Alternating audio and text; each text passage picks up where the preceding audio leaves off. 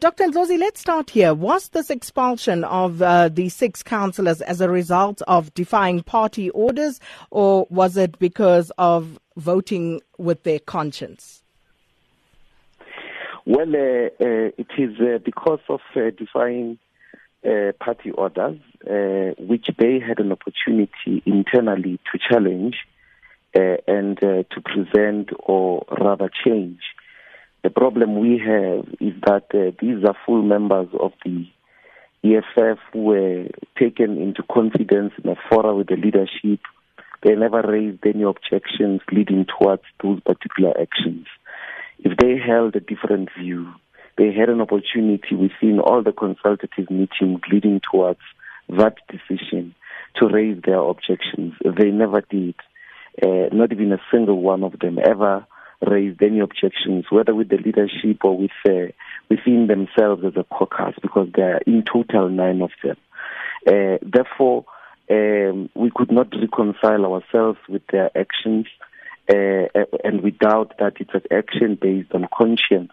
It could be based on expediency, because, as you know, had that council not set, they would have not been employed today, because according to the law, Mogale City would have to go back to re-election so that the voters can vote for a more stable government, and service delivery can be much more sustainable than it was under a hanging municipality. But don't the councillors enjoy privileges and immunities that include freedom of speech and therefore, their right to vote in a certain way should they wish to express that particular privilege?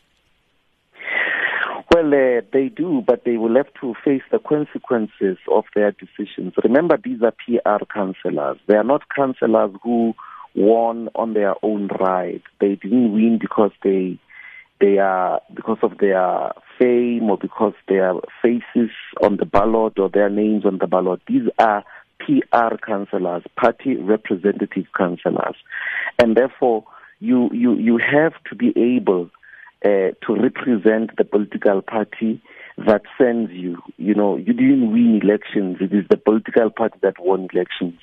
This political party says to you, we can't return the public purse in the hands of the ANC.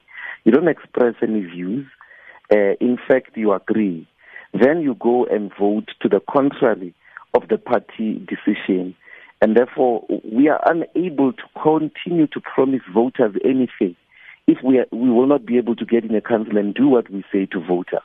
Then what kind of a party will we be? We must be able to tell the community and say, this is what we are going to do. And our councillors must be able to go and do that. If they go in there and start doing different things, then we are not a political party that can ever be faithful to its word, particularly in relation to the promises that we make to voters. But it does then raise the question in terms of which piece of legislation then becomes supreme. Should they be abiding by the municipal structures and other acts, or should they be abiding first and foremost by the constitution of the EFF? I don't think there is a contradiction, and can go test. We are willing to test this in a court of law. They can go and. Dr. Ndlozi, if you could just perhaps move around. We seem to have lost you there. You are back. We can hear you now, yes. Yeah, I'm saying that I don't think there is any contradiction between the two. The councillors are free to can appeal within the political party. It's not an exhausted process on one hand, but they're also free to go and challenge this in a court of law. And I guarantee you that the courts, any sober judge is going to agree with us. Because you see, Sakina, when